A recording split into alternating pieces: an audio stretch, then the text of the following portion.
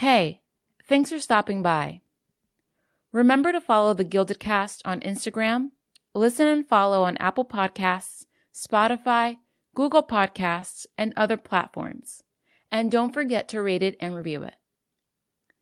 This week, I want you to meet Sara Lind, candidate for District 6 of the New York City Council in 2021. Here's what we talked about. Sara Lind, how are you? I'm good. How are you? I'm doing great. Thank you so much for coming on the Gilded Cast. Thank you for having me. So, my first question is, are you ready? Mm-hmm. What music are you listening to these days? So I have to confess that I knew that was your first question because I've listened to all the episodes that are out. I prepared. I am just really deep into Taylor Swift these days. Like the fact that she released two Swift. albums during the pandemic is just like what a treasure, national treasure. So I definitely have to go back to like Reputation sometimes because sometimes you just need something a little more like powerful. Right, But right. I just feel like they caught the mood of being stuck inside and like kind of Makes miserable. And like I feel like we're all kind of reflecting on our lives right now, right? Like what's important? What are we actually doing plenty of time to do here? that. Yeah, exactly. So I think it caught the zeitgeist and I was into it. But then sometimes I also need something that's a little bit more upbeat. So uh, like this is so cheesy, like musical soundtracks or like, I don't know, Sia. I like when I want to feel a little bit more Oh, yeah. upbeat. Yeah. There are no cheesy answers when it comes to music. It's all fair game.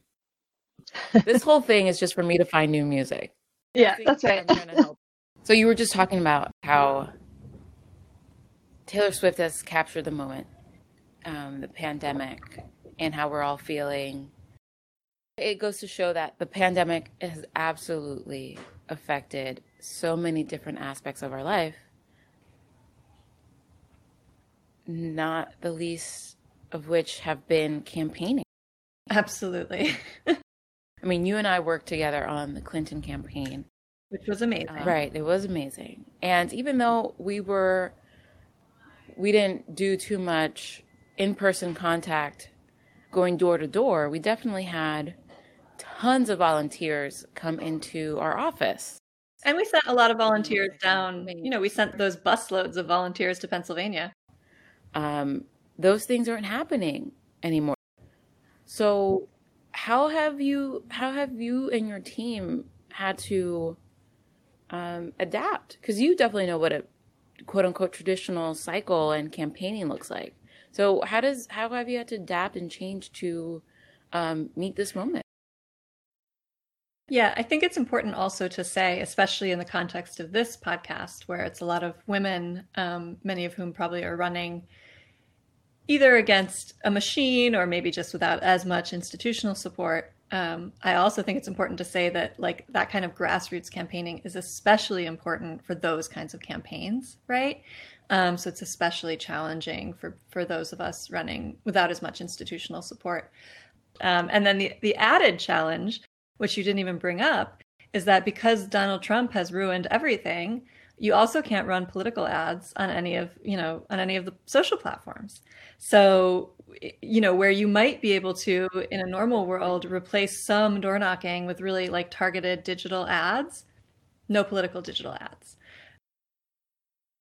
I'm hoping that people who were really engaged over the 2020 cycle, now that that is wrapping up, that people will be looking for something new to get excited about. I think what we've learned, and I mean, we've always say this, but we've been constantly reminded over the past few years that local elections matter. Absolutely. Local elections absolutely matter. I think people underestimate how important your local government is because I think there's a few reasons why. One of them probably is the kind of decimation of local news. So that, which is a problem in many ways. But if you're getting most of your news from a CNN or an MSNBC, they're not talking about local politics because they're talking to the national audience. And look, For one thing, in New York City, the city's budget is $90 billion, which is bigger than many states. We're spending a lot of money and we're making decisions. The city council is making decisions about what we're spending that money on. And I think people who were engaged in the budget last cycle talked a lot about the fact that budgets are moral documents and where we spend our money matters. So you want to have a representative who reflects your values, who's, weighing in on that budget and how we're spending that money. That's just one thing. And then it gets down to really little things. Like if you feel like there's some weird, like a street problem in your district, or the garbage isn't getting picked up enough, or like really little things like that. But who your council person is matters if those are going to get fixed or not. Going back to how you've adapted campaigning during this pandemic, your staff has encouraged you to adopt videos as part of your campaign, which I'm sure is a little not odd, but takes some just getting used to. What social media or tools are you using to do that? They've been bugging me about it for a little while now, and I kept resisting. I said, I don't know what to say. I don't know what I'm supposed to look like. I just don't know how to do this. And I was like, maybe if someone could come over and like hold my hand through this, but obviously we're in COVID, so that wasn't going to work. So I finally just started doing it. And it's a little awkward, but it's fun. So I've been using Instagram as like a primary place to put videos, and then kind of sharing them to Facebook. And then I just got on TikTok, which my 10-year-old daughter is very embarrassed about because she is on TikTok. And so, TikTok is its own kind of world with its own, like, not rules exactly, but, ways that people create content on TikTok. So I just posted a video, can't talk right now, doing hot girl shit. What's the hot girl stuff you're doing? My hot girl shit is I'm running for office, I'm fundraising, doing call time. So that one was fun to do and kind of silly. And yeah, I guess, I think the thing is that like videos get a lot of hits, people watch them, it's more engaging than just like a text-based social post. So yeah, I expect more. I'm definitely going to be doing many videos between now and June 22nd. Awesome. You've been involved in your neighborhood for a very long time. How long have you lived in the Upper West Side? So I've lived in the district for about 6.5 years. We moved here because we were looking at a few different neighborhoods, and I just love the Upper West Side. I don't know exactly, it's hard to put into words, but it just feels like home to me. I'm on the community board. I'm an elected member of the school leadership team at my son's school, which is PS 166. I've done just a lot of volunteering. There's some really great community organizations in the district, the West Side Campaign Against Hunger, Goddard Riverside, Wishfish. So a lot of different, like those kinds of organizations in the neighborhood I've done a lot of volunteering with. And then more broadly, I've done a lot of stuff in the city. I was very active with getting ranked choice voting passed. So I worked with Common Cause on that, on the citywide participatory budgeting committee. We're members of a synagogue, so we've been very involved there. And it's an amazing place. The rabbi is just one of my favorite human beings. And we do, through the synagogue, we go and do abortion clinic escort volunteering, which I just think is amazing. It's an incredibly powerful experience, and I love that my spiritual home is leading it. I want to lift up something you just mentioned, which is ranked choice voting. So exciting. We voted for ranked choice voting. That is what we wanted. That's what New Yorkers wanted. That is what the people wanted. Well, a few council members filed a lawsuit. Yeah. They filed a lawsuit to delay the implementation of it. And many different people and groups opposed that. including candidates in there's a special election on February 2nd. Several candidates running in that special election intervened in that lawsuit, and eventually the judge threw it out. So we are going to have ranked choice voting. It's coming. They've released the ballot for the February 2nd special election. So it's very exciting. Mm-hmm. Ranked choice voting is something that you're pretty passionate about. And you're also pretty passionate about educating voters about ranked choice voting.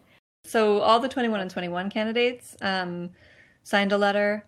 And then a different coalition, we've committed to doing voter education about it because, one of the issues that the people who filed the lawsuit to delay ranked choice voting, one issue they raised is that they felt like voters wouldn't understand it and it would be confusing to voters, which my general take on that is that it's a little bit offensive to voters, especially because an argument they have made is that people of color or immigrants especially won't be able to understand it, which I find pretty condescending. But on the other hand, voter education is always important, and it's true, it's a new voting system, so we do need to be out there really strongly educating voters. Why are you so strongly in favor of ranked choice voting, and what do you think we should be doing now to make sure that that voters are able to participate with this new system in the upcoming primaries and special elections?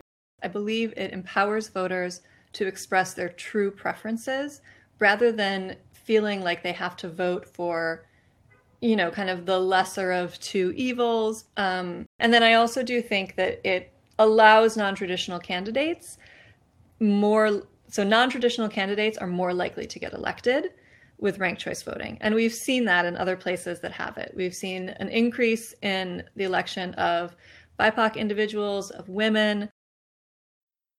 So I'm pretty energized by this upcoming election, particularly the city council race. We are clearly at an inflection point. I think we would have been at something of an inflection point regardless, but with COVID and what it's done to our city and to our budget, I think big change is on the horizon. And, I think every crisis is an opportunity. So with the right new council, I think there's a real opportunity here to restructure our city, to make it work for everyone. Especially in Manhattan, we've been seeing the kind of, let's see how to say it. We've been seeing that it has become more and more this playground for the ultra wealthy, right? And is that what we want? Is that the future of the city that we want? Or do we want to make sure that Manhattan and the entire city is livable and affordable for everyone? Do we want this education system we have now that is like failing so many students? Or can we increase funding to our schools to make sure every single school is providing an excellent education and make sure that we're actually integrating our schools rather than having, one of the most segregated school systems in the country? How will this new city council that we're electing affect some of the issues closest to home to you and that you're fighting for already, that you're advocating for? I mean, there's so many answers to that question, but just one. Homelessness has become a real hot button issue in my district. And I think we have an obligation to house everyone. I think every neighborhood has an obligation to do their part in housing everyone. But I also believe that our current shelter system is not working. It's $1 billion failure that perpetuates homelessness. So I think that the new council has an opportunity to take a real holistic look at the city and our housing problem and what we're going to do about it. And the Speaker Johnson, just released a plan for comprehensive planning, a proposal for comprehensive planning, which I'm hoping this council will take action on. But even if they do pass it, it will be the next council that's doing the work to put that plan together. I think we should be clear. So the objection to housing homeless individuals on the Upper West Side has gotten a lot of news coverage because people on the Upper West Side tend to have the resources and the media connections to make their voices heard. But every single neighborhood is housing homeless individuals, and there are elements in every neighborhood that are opposed to it, right? It needs to be a citywide solution. Right. Sarah Lind, what are you fighting for? I'm fighting for New York City. I think New York City is worth fighting for. I'm fighting for a livable, affordable, sustainable city that works for everyone. I've never said it that way before, but I like it. Awesome. Well, thank you so much again for your time. Thank you so much for running for your candidacy, and talk soon. Yeah, thank you so much for having me. It's great. And thank you for doing this and elevating women candidates.